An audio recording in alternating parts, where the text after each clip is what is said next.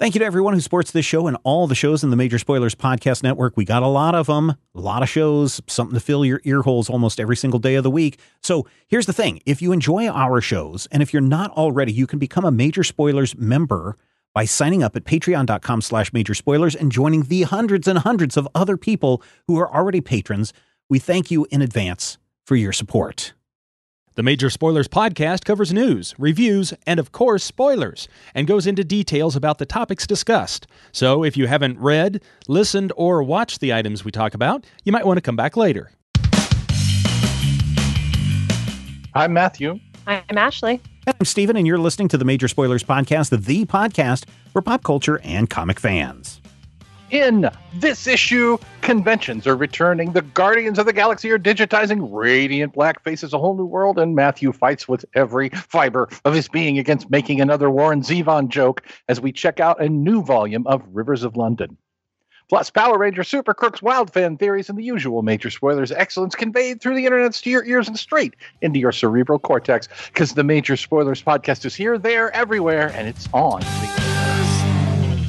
Welcome to issue 930 of the Major Spoilers Podcast. Interestingly, we are recording this at 8:30, but, you know, whatever, on the dot, right there. We started right at 8:30. It is now 9:30. Hey, listen, we were spending the Major Spoilers pre-show talking about tornadoes, Matthew's hatred of all things the CW, and we also talked about a little bit about the Heights, so you can go and check that out over in the Major Spoilers pre-show. You can get that by becoming a patron over at patreon.com/Major Spoilers. We don't have a Rodrigo this week, but we do have everyone else. So why don't we jump into some news? You are Star-Lord in the new Marvel Guardians of the Galaxy video game that was announced this week by Square Enix. As Peter Quill, you play the leader that will direct and call the shots on team members and in combat with movement and everything else. According to Square Enix, this is an action game with tactical elements. The game includes a choice and consequences feature that will change the player's experience throughout the game. And apparently this is from, mundane things to high-end events in the game. The single-player third-person adventure game will arrive October 26th of this year, 2021, on PlayStation 4, PlayStation 5, Windows PC, Xbox One, and the Xbox Series X. I don't know if you guys saw the trailer for this. It looks like a lot of fun. It doesn't look like any of the characters that we've seen from the movies or the comics. Is this the one with Macklemore? Star-Lord? He looks like Macklemore in this. Oh, yeah, maybe that's what it is. I don't know who Macklemore is. Macklemore. He's the guy who wears your daddy's clothes. That would be my dad. Is my dad Macklemore? Down the road. Yeah, your dad is Macklemore. Wow, that's really weird. Anyway, I enjoyed the Marvel Avengers game. I thought that was a lot of fun, but it has a different kind of component than what Square Enix is talking about with Guardians of the Galaxy. I don't know if this is one that I'll be picking up, but it certainly looked kind of interesting as you get to move your characters around. Anybody else take a look at this, Ashley? No.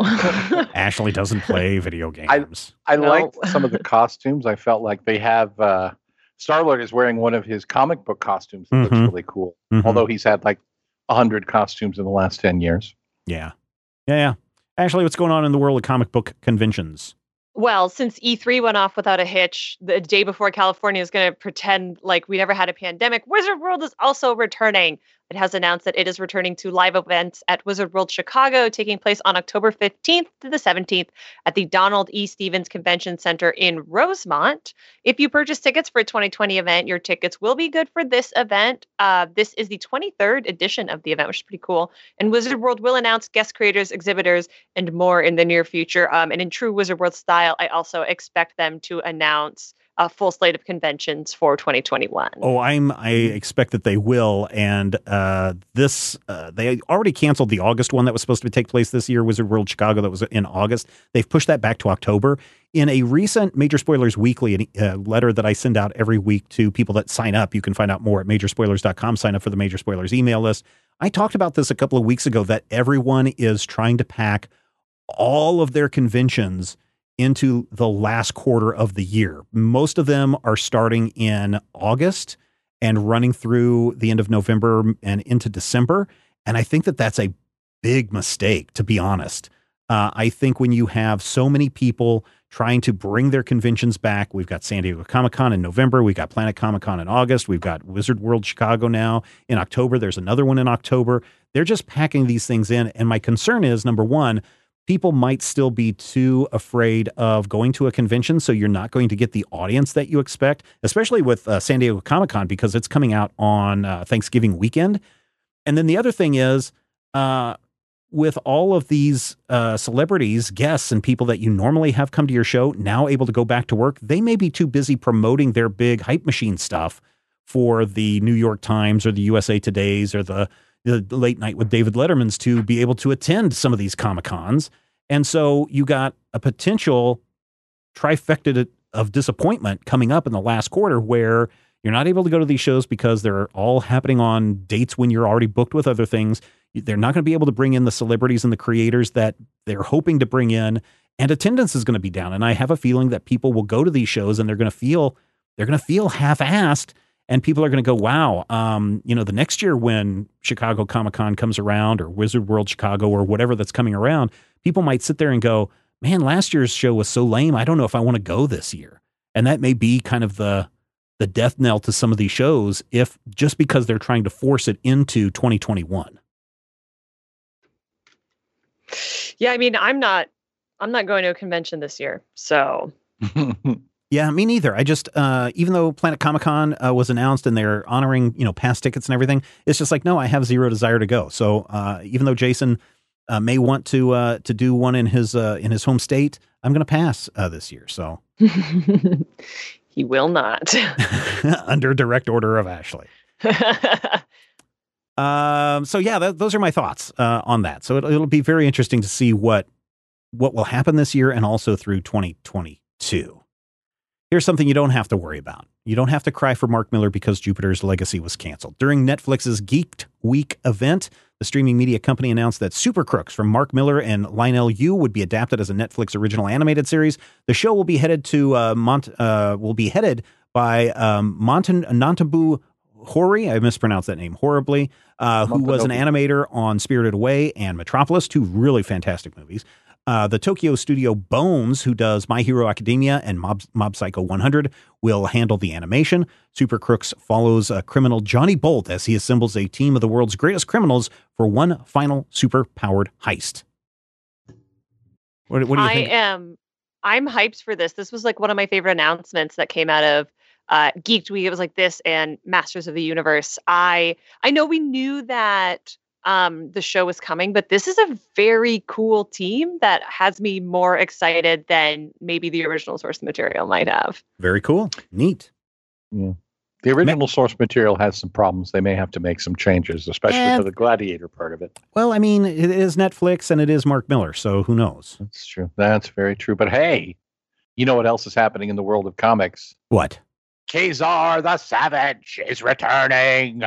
Marvel has announced there's a new Kazar miniseries kicking off in September of this year.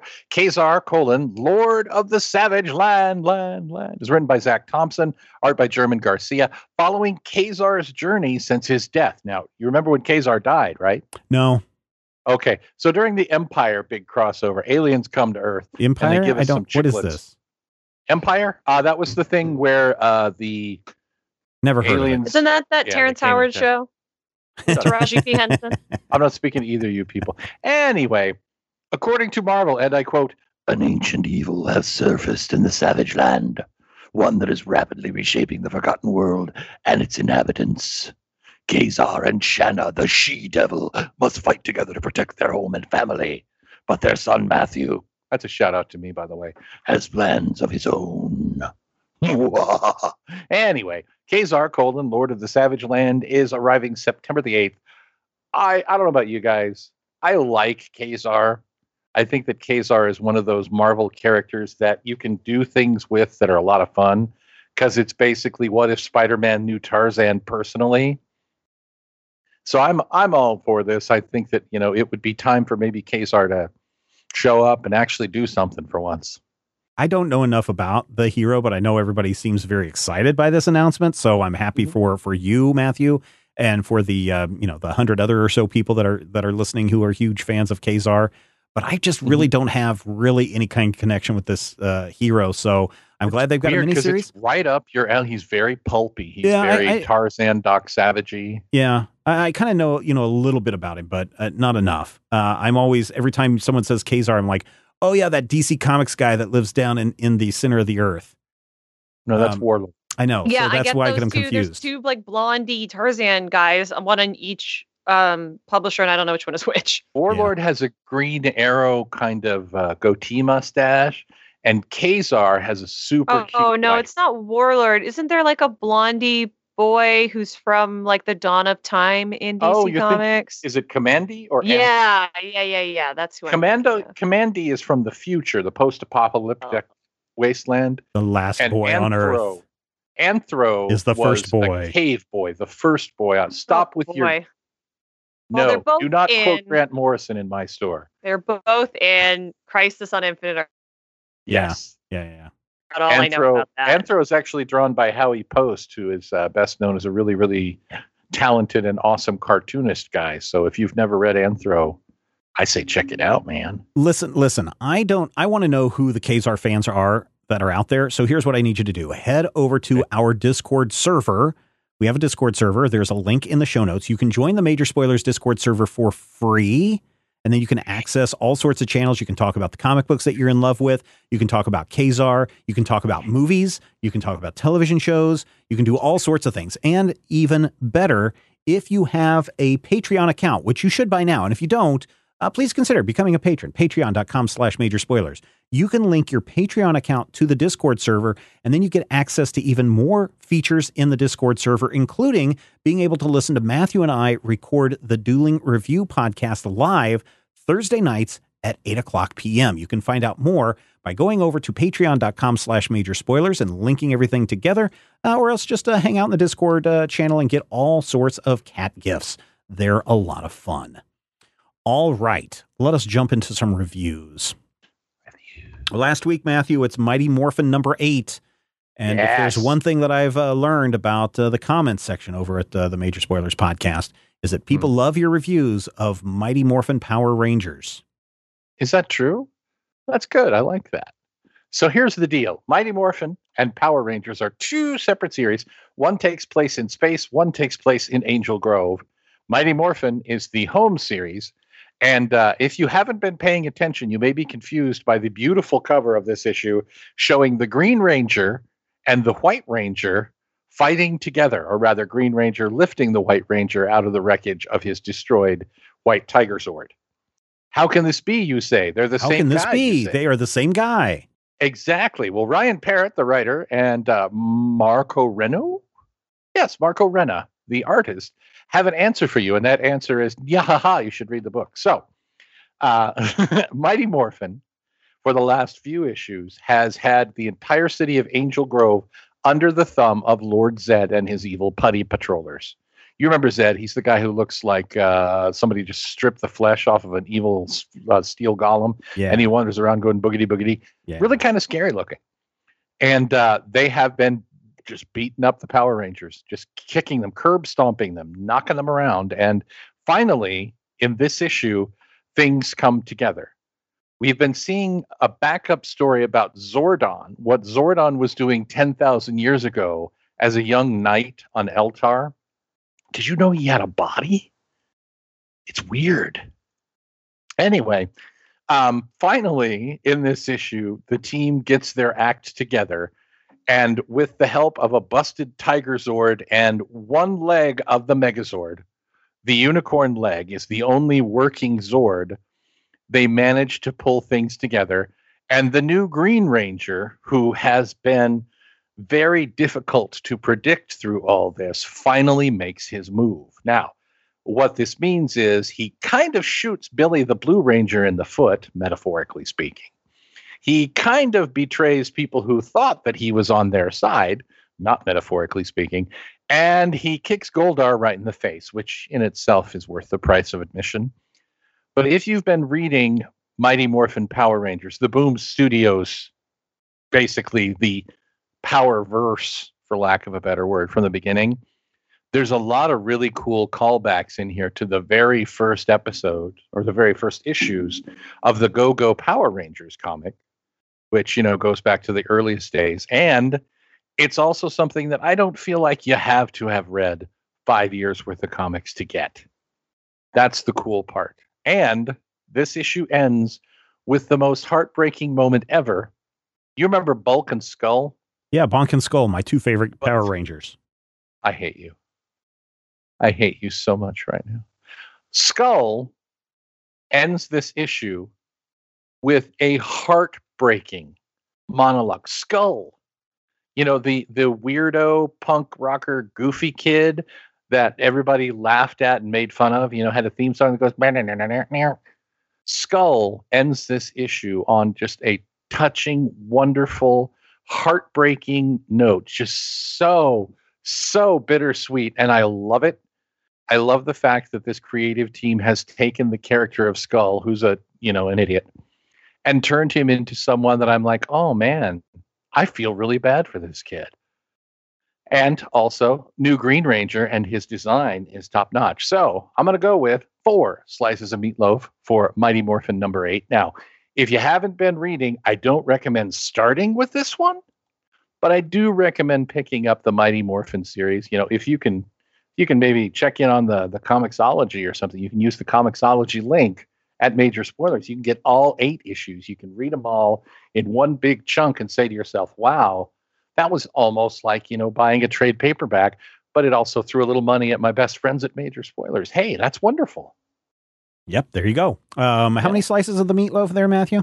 4, which is one less than 5, but one more than 3. That's many slices. There you go. There we go. All right, so we talked a little bit about In the Heights in the Major Spoilers pre-show, but Ashley has a full review of the new HBO Max movie. Also, it's in cinemas now because, everything's open to back up, Ashley. Yeah, as of the day we're recording this, at least in my state, I feel like in other places, your mileage on that may vary. So some people I know rushed out in a buying frenzy to see In the Heights. I sat on my couch to watch In the Heights, and I was super, super looking forward to this. I was very privileged to have seen the original Broadway cast the year that this won all the Tonys. So I'm very familiar with In the Heights. I've loved it for a long time, and I have always known that Benny is the best character in the show. And I will tell you that In the Heights definitely continues that with Corey Hawkins, who plays Benny, in my opinion, being the absolute breakout star of this. So shout out to the dude from the 24 reboot. I see you, I love you, I want you to play a superhero someday. The thing about musicals is they don't make good movies. The thing about movie musicals is if they're not originally conceptualized as movie musicals, a la Singing in the Rain, Wizard of Oz, Little Shop of Horrors, it's not the same. What I like about movie musicals and big movie musical adaptations like In the Heights is it takes something and an economic experience that is singular and can be elite, and it brings it to a lot of people. And what I like about In the Heights is it is, even though Hamilton exists, and even though we all know who Lin-Manuel Miranda is, and he's changed the face of the game, it brings a different type of musical to a lot of people. And I like that there are a lot of musical theater actors in this movie. Anthony Ramos, who plays Usnavi, which was the character that Lin-Manuel Miranda played in the original Broadway cast, played Lawrence and Philip in the original cast of Hamilton. He's a really wonderful singer, actor, dancer. Daphne Rubin Vega, who was the original Mimi in Rent, plays Daniela in this. And my little rent-headed heart was so excited. So there's a lot of really good things in it. And there are moments when In the Heights really utilizes the fact that it is a film to do really cool things. I won't spoil it too much despite the show's name, but there's a really lovely dance number in a place where gravitationally you shouldn't be able to dance, but it evokes that feeling of, oh, I'm in New York on a fire escape and I'm in love. So of course I'm going to dance up the side of a building. Or you're able to see time pass as the lead character Usnavi tells you about what it's like to run a bodega. And I like that this musical is set in what was at the time a sort of little known borough of New York and romanticizes normal everyday things like buying your coffee from the bodega in the morning and knowing everyone in your block and everyone calling your matriarch abuela. Like it elevates and it celebrates a lot of really beautiful things. The songs are incredible. The movie cuts the soundtrack in about half, which hurts me on the inside. The Rent movie did the same thing. And I understand that they're different forms, but for me, I would rather have a sung through musical than take the context of a song and make it a speaking scene, which happens a couple times in the Heights. And there are some narrative changes here, as happen in all adaptations. And it can be tough if you are married to a specific version of it, just like when you watch, Civil War, and we're all like, this isn't Civil War. Why did you call it Civil War? It's not Civil War. So with all of my baggage aside, I think In the Heights is a really, really big swing. I think it is. I think when it soars, it really, really soars, but it is 2.5 hours long. My friends, it feels 2.5 hours long. And that's not going to capture the full breadth of your audience. And it's tough when you're taking a stage show and you're, putting it out there. But I think it's really important. I think if people have any interest in it, it's absolutely worth checking out. It's streaming for free, for goodness sake. They're not even charging you $30 for it. This ain't Disney. This is HBO Max. Yeah. So We're not Disney. We're HBO. I'm so happy it exists, but my heart will always belong to the version I saw in 2007. But I enjoyed In the Heights again, and I would give it 3 out of 5 slices of meatloaf. It's a good thing, but it is not a perfect thing. A question. Yes. Do you think this would have been better had they done, just filming the stage adaptation or the stage version like they did with Hamilton? Or that's not a movie. That's a filmed version of a stage. Well, but I mean, yeah. Disney was all set to release that in theaters until, COVID. Yeah, but Disney's let's not pretend that there's not a contract signed somewhere. Disney's going to adapt Hamilton. It's just a matter of when. It's just like Wicked, right? Because Wicked's been on the docket for a live action adaptation for eons and eons. That's actually a show that I think might be able to pull off the transition because it comes from an original movie property. I would have loved, there is a filmed version of this. If you want to go on YouTube, you can find lots of ones that people shot from the balconies. But Broadway, since I think the 70s or 80s, has done film throughs of all of their major shows. Like this is a Tony sweep show. It's just whether or not it's accessible or not.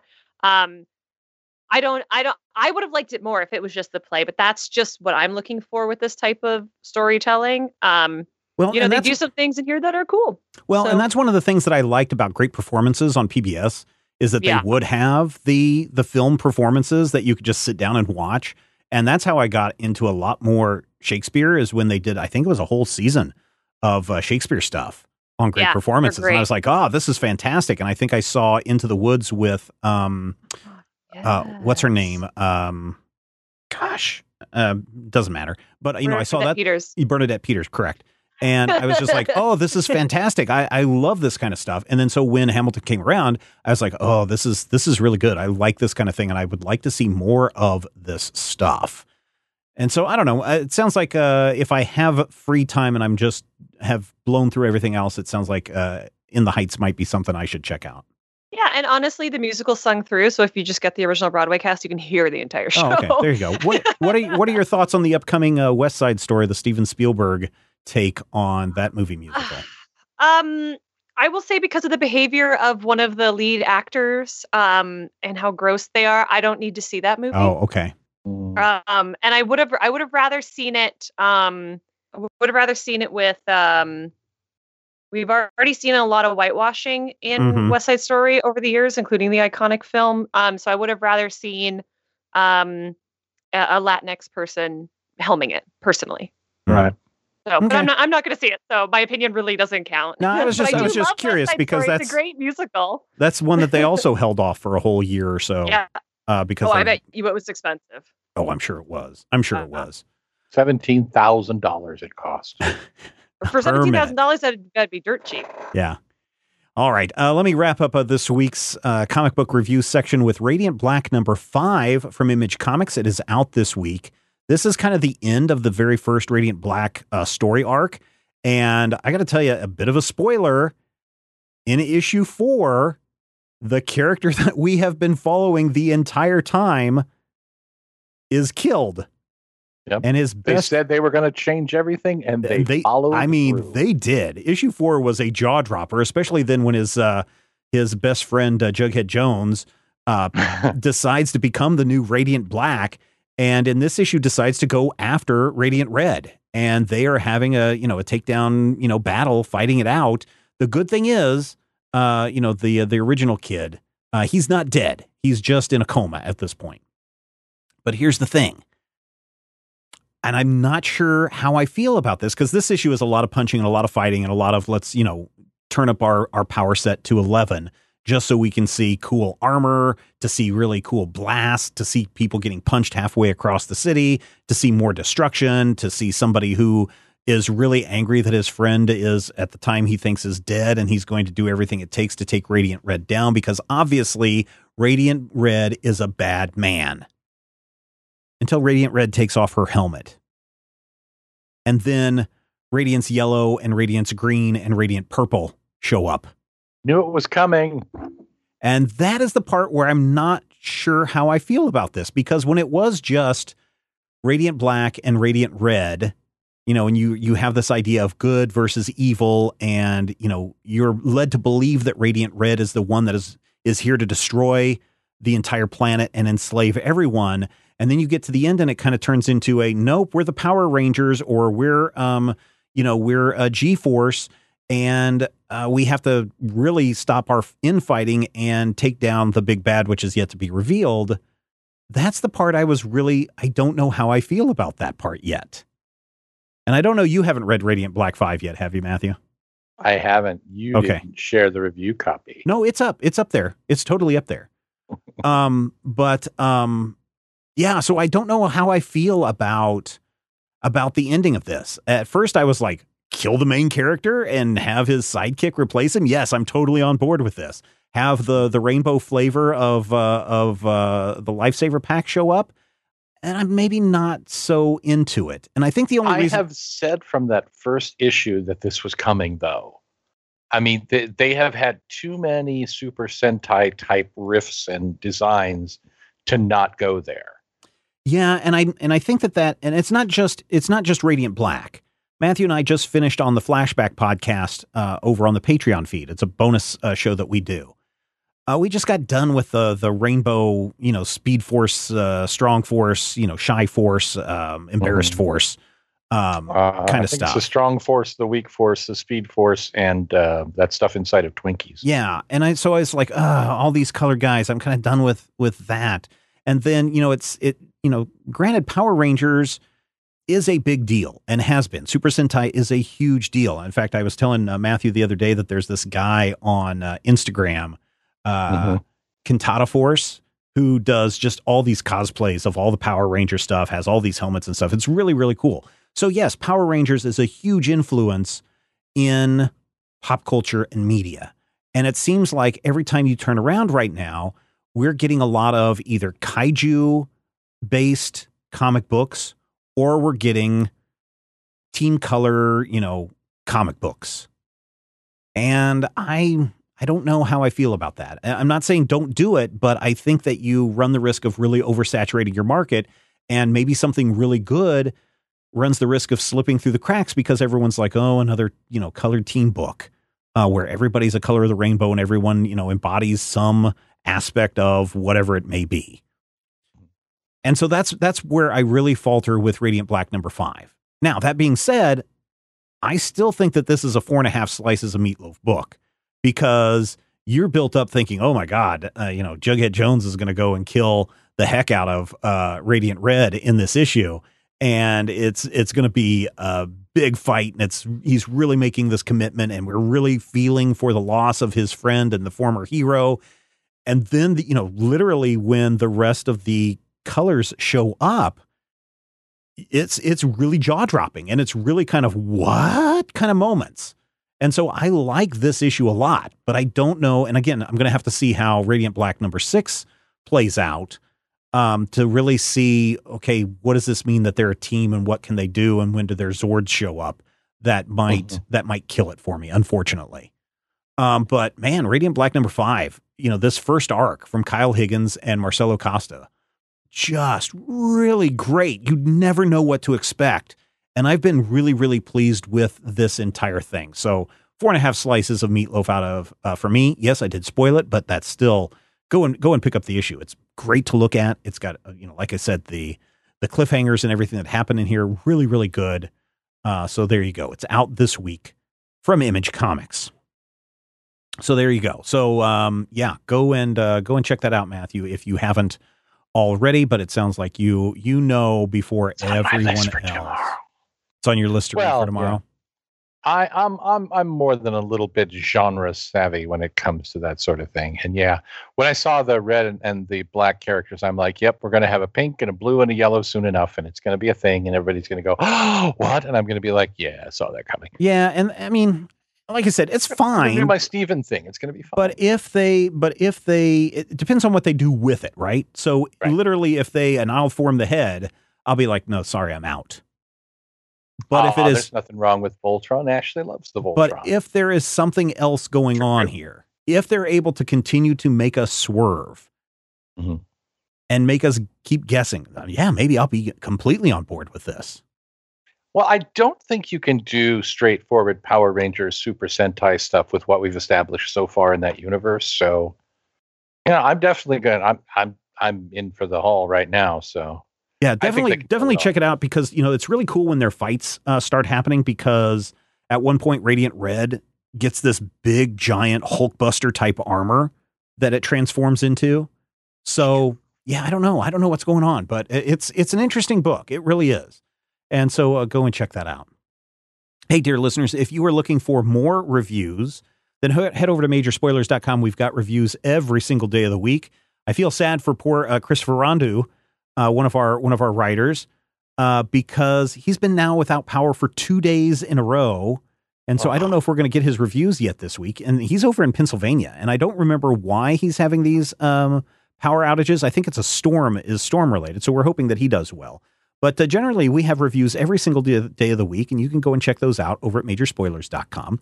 And if you are going, man, it sure is hot and my state is not handling it well and the power's going out or whatever that's going on, then make sure you check out this week's top 5 because Matthew and I are going to share our top 5 ways that you can beat the heat. What's going to be our number ones? We'll just have to find out this Thursday. All right, our discussion this week, Rivers of London Night Witch from Titan Comics.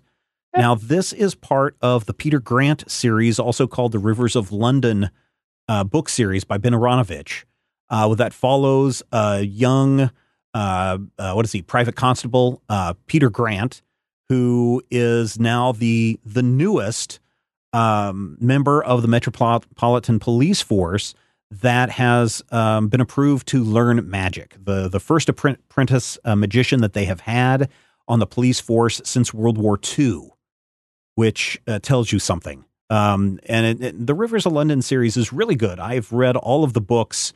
I think I read them all starting in, I want to say January, and I finished up a month or so ago. There's 8 or 9 books in the series, plus a bunch of novellas and short stories, and then these graphic novels. And I find it very interesting. It's a little bit urban fantasy. It's a little bit, police procedural, a little bit mystery that's going on. The Rivers of London each have their own, genus loci, these river gods that inhabit the rivers and interact with the people. In fact, in Night Witch, we get to see Peter and his girlfriend, Beverly Brooke, interact with one another. And Beverly just happens to be one of the river gods. And so that develops. I think one of the most interesting things about this world that Ben Aronovich has created is that, yes, the books, the events that happen in book 1 are carried through in book 2 and book 3 and book 4. There's consequences. There's an ongoing storyline that threads through this entire thing.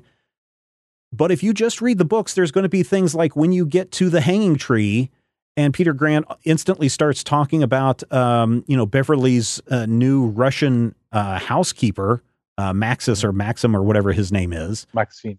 And you're like, where did this guy suddenly come from?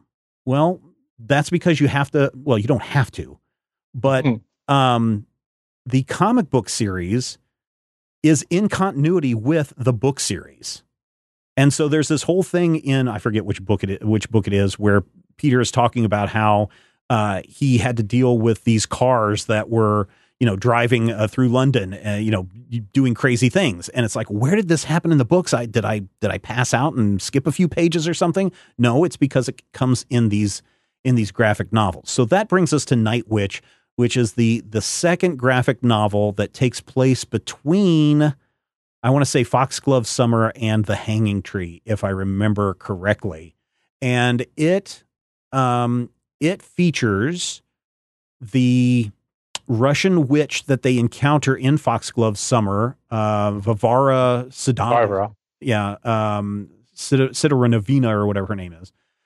Mm-hmm. And in this book, this Russian oligarch's daughter is kidnapped, and they believe that there is a spirit that has, taken the child away. And then all of a sudden there's this $10 million ransom. And of course that brings the Met and the Folly, which is the headquarters of the magicians, into this investigation to find out what's going on. This needed a lot of confused because the first few pages of this are in Russian. Yeah. And I'm like, wait, I'm looking at this and I'm like, Nochny Kolduni. And I'm like, wait, I don't speak this language. Do we have the English language version? That was my concern. The first 6 pages are all Russian dialogue, untranslated. Uh-huh. When I first opened this, I was like, oh my gosh, did we get a bad translation, or did they send us a wrong version of this book? Because this was sent to us from Titan Comics. And then, of course, if you watch that, it slowly goes from hardcore Russian, but as you go through those panels, it starts to slip in regular English words until you get into the main action where they're trying to get Varvara out of the van, and then it all turns into English by that time. And then whenever you see a blue word balloon, that's translated from the Russian. Yeah. Which I think is kind of cool too. Varvara Sidorovna Tamonina, which is a lovely name. Yeah. Makes me bring out my Italian accent. So we get to learn a little bit more about her involvement in World War II. This takes place in present day. She was a witch in World War II, part of the Night Witch. A literal Night Witch, which is a neat historical twist. Yes.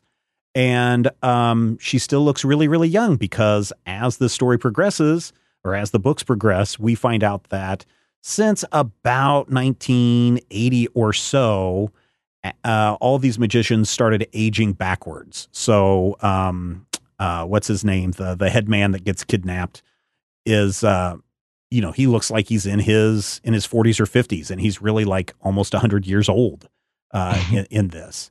So I find that very fascinating kind of aspect of this story. But I'm going to guess both Ashley and Matthew, because I don't know, Ashley, I'm guessing you have not read the Rivers of London series.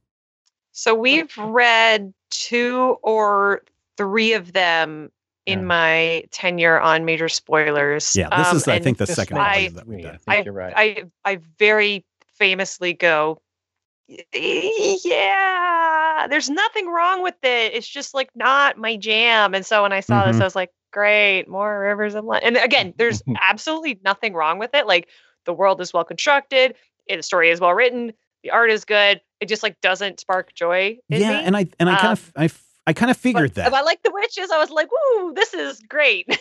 Yeah. More witches, please. Yeah. And Matthew, I know you haven't read it, so I'm guessing that you are like completely lost in what's going on.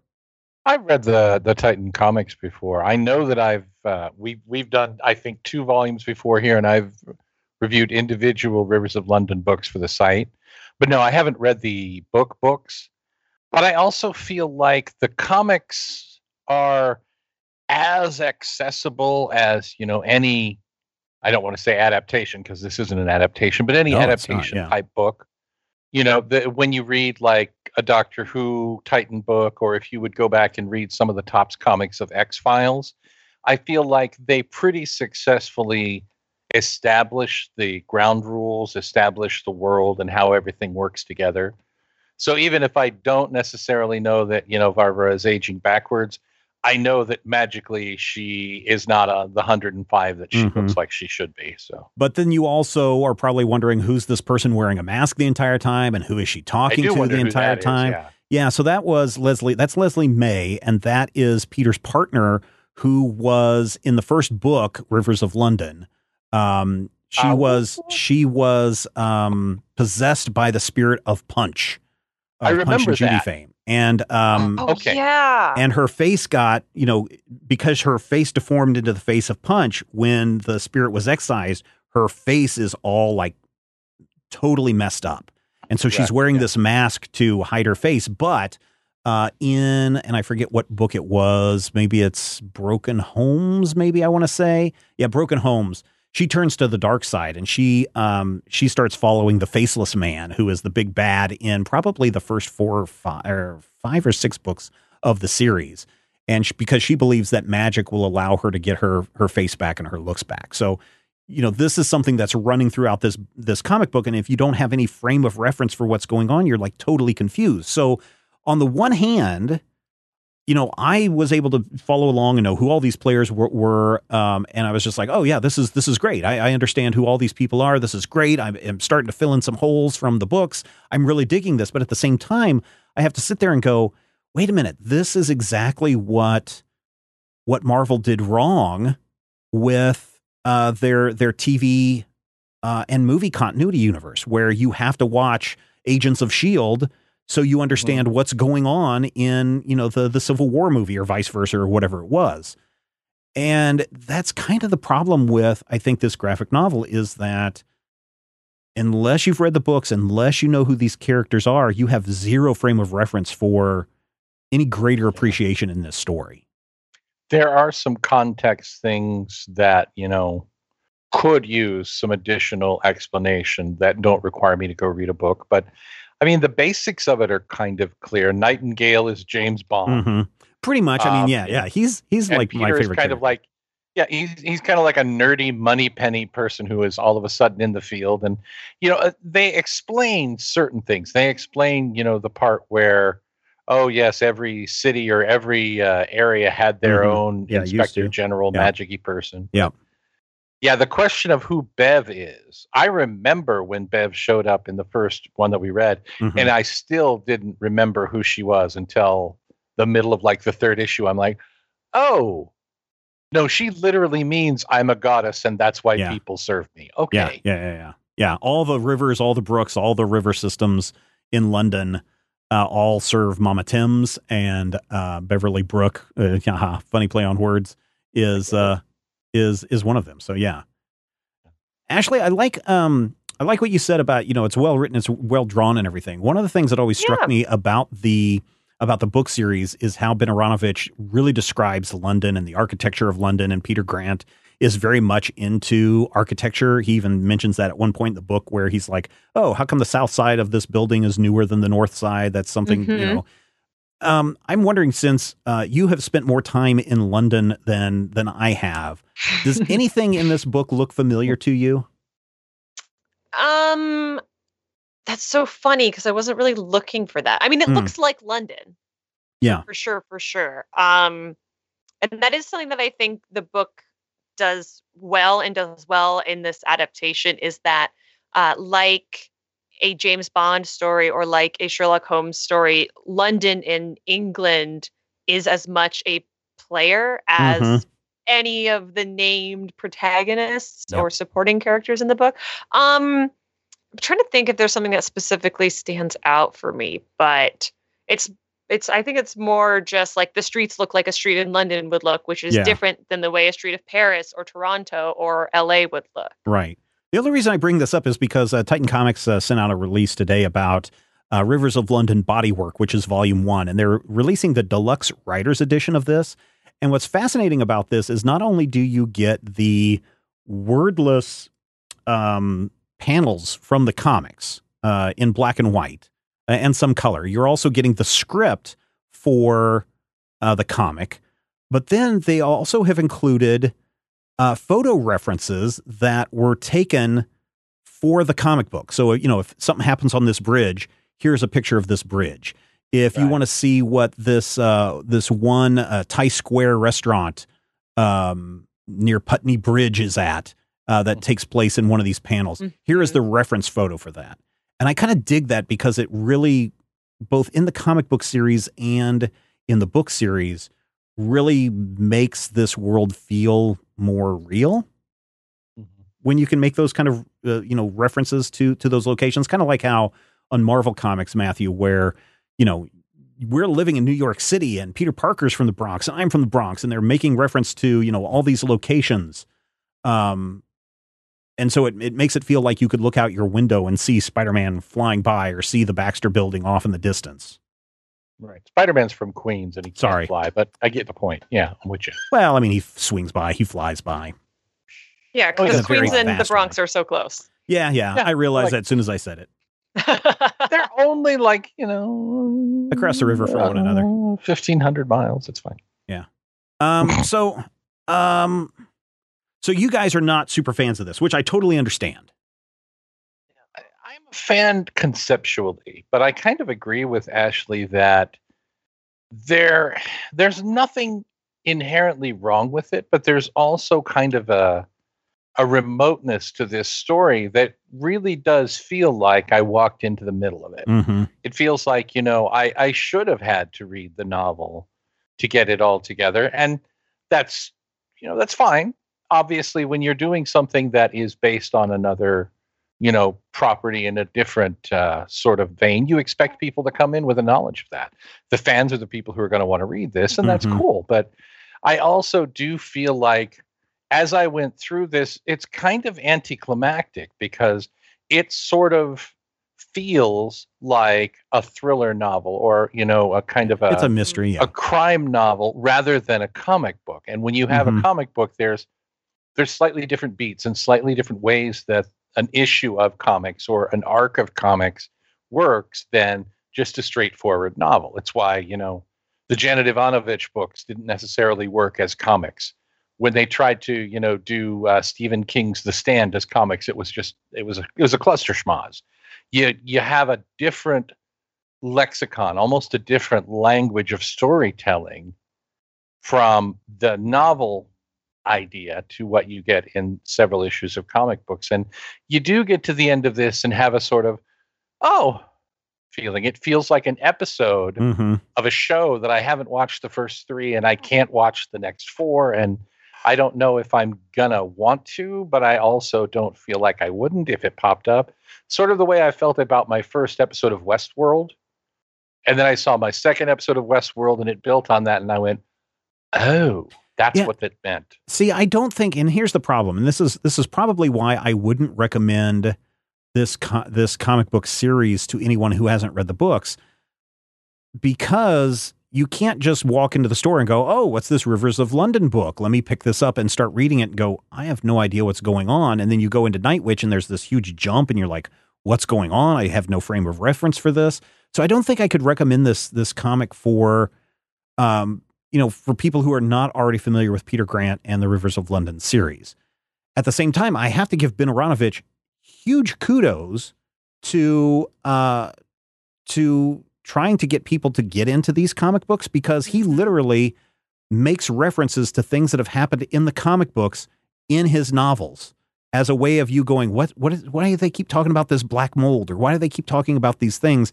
Because then it forces you, or it should, I don't know what the sales are on these comics.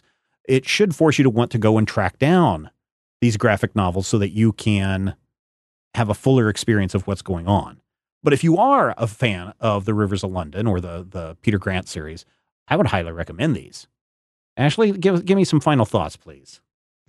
I would kind of agree with you. I would say that if you are a fan of the series, of the books, then this is probably a really good time. But it does come with a ton of baggage. Yeah. And just because it's an economy of words in this type of storytelling, it's not as easily translatable. In no way do I believe that you can't pick this up and fall in love with the world of me. Of course you can. if it sings to your soul, it's going to sing to your soul no matter what. But in fairness, I mean, I really enjoy the James Bond comic books, and I think it's probably the same problem. I'm just more familiar with James Bond than I am with Rivers of London. And I don't necessarily know if this series is trying to be an ambassador to new readers. I don't know. But yeah, like I said, it's solid. Yeah. Matthew, final thoughts? I think that from just an artwork perspective, it's pretty remarkable because it is very hard to do a perfectly, and I don't want to say mundane, but a story without any real heavy, giant, people flying around Galactus over New York, supernatural elements. You mentioned how this is sourced in the real London. This is based in reality. Characters are in vehicles that are clearly identifiable as modern vehicles. They have helicopters, they have regular technology. And, we see a lot of scenes that are just somebody's house or an office park building or some scenes that are set in a hospital. Those are very hard to do and have HBO premium sort of prestige drama reality to them, and also have the supernatural elements feel right. And this book is very good at that. I think the balance there is excellent. And I feel like the moment where, all of a sudden, boom, there's a Leshy. And, it turns out it's not a Leshy, it's a Green Man. And then you're like, well, what's the difference between a Leshy and a Green Man? And you spend about 5 minutes on the Wikipedia, and then you come back and you keep reading. That's fun. That's really awesome. But I do feel like you kind of want to have some lay of the land, some knowledge of the material to really rush out in a buying frenzy. But even if you're, just John Q. Schmuckensy from Anytown, USA, I think you can pick this up and appreciate the craft of what we get. All right, there you go. I will say that to spare my fellow co-hosts here on the show, we won't be reviewing any more Rivers of London stuff in the future until I get Ashley to crack and read the book series, and then we will get back to this. So I think you might enjoy. Don't fall to the peer pressure. I think you might enjoy the Rivers of London series, Ashley. I really do. It's a little time consuming, but if you've got an hour on the bus, within a week you'll be done with the first book and the second book and the third book, and then before you know it, you'll be like, Stephen, can we review Rivers of London Volume 3 on the show? But hey, man, I can't be as hard as Wheel of Time. So well, yeah, there you go. There you go. And they are fairly fast reads, especially some of the little novellas and stuff are fairly fast reads. So kudos to Ben Aronovich for making that series as great. He was doing a bunch of, Matthew, you may know him, he was doing a bunch of Doctor Who stuff back in the day. I think it was Fourth Doctor stuff, if I'm not mistaken. Andrew Cartmel was 4th and 5th and a little bit of 7th. Oh, there you go. All right. Yep. All right, everybody, that wraps it up for this issue. Thank you so much for listening to us talk, and thank you for being part of the Major Spoilers experience. And now, having listened to us talk, we want to hear from you. We want your feedback. So join all the cool kids with the pumped up kicks at the Major Spoilers Discord server. Discord, the server, is hard to say. And we would share your thoughts and reactions to this in every episode. Or you can drop us an email to podcast@majorspoilers.com, and you might hear your words on an upcoming episode. And don't forget, you can also support this show and everything we do so much by becoming a patron at patreon.com/major spoilers. You guessed it. We will be back next week with a summer themed book. What is it going to be? Well, you're just going to have to come back. Why? Because we know that you love comics and we do too. And we will talk with you soon. If I had the X-ray vision of a Superman, I could save a few bucks and stand around and read through the covers of the comics on the stand. But although every other page would be backwards, I suppose I could still read the evens and the odds. Well, I don't know. Guess I haven't thought this all the way through. Plus, as soon as the comic book store guy knew, he kicked my butt out on the corner. What a major spoiler. What a major spoiler. Think about a better way. If I was hulking green or gray, I could just bust through that brick wall, take their comic books away. But then the little meat would deal with all the tanks and bombs and guns. Have you ever tried to read a series with all that going on? Guess I need to rethink this plan. How would I bag and board my comics with such huge hands? Guess I already told ya. What a major spoiler. What a major spoiler. Yeah, yeah, yeah. What a major spoiler.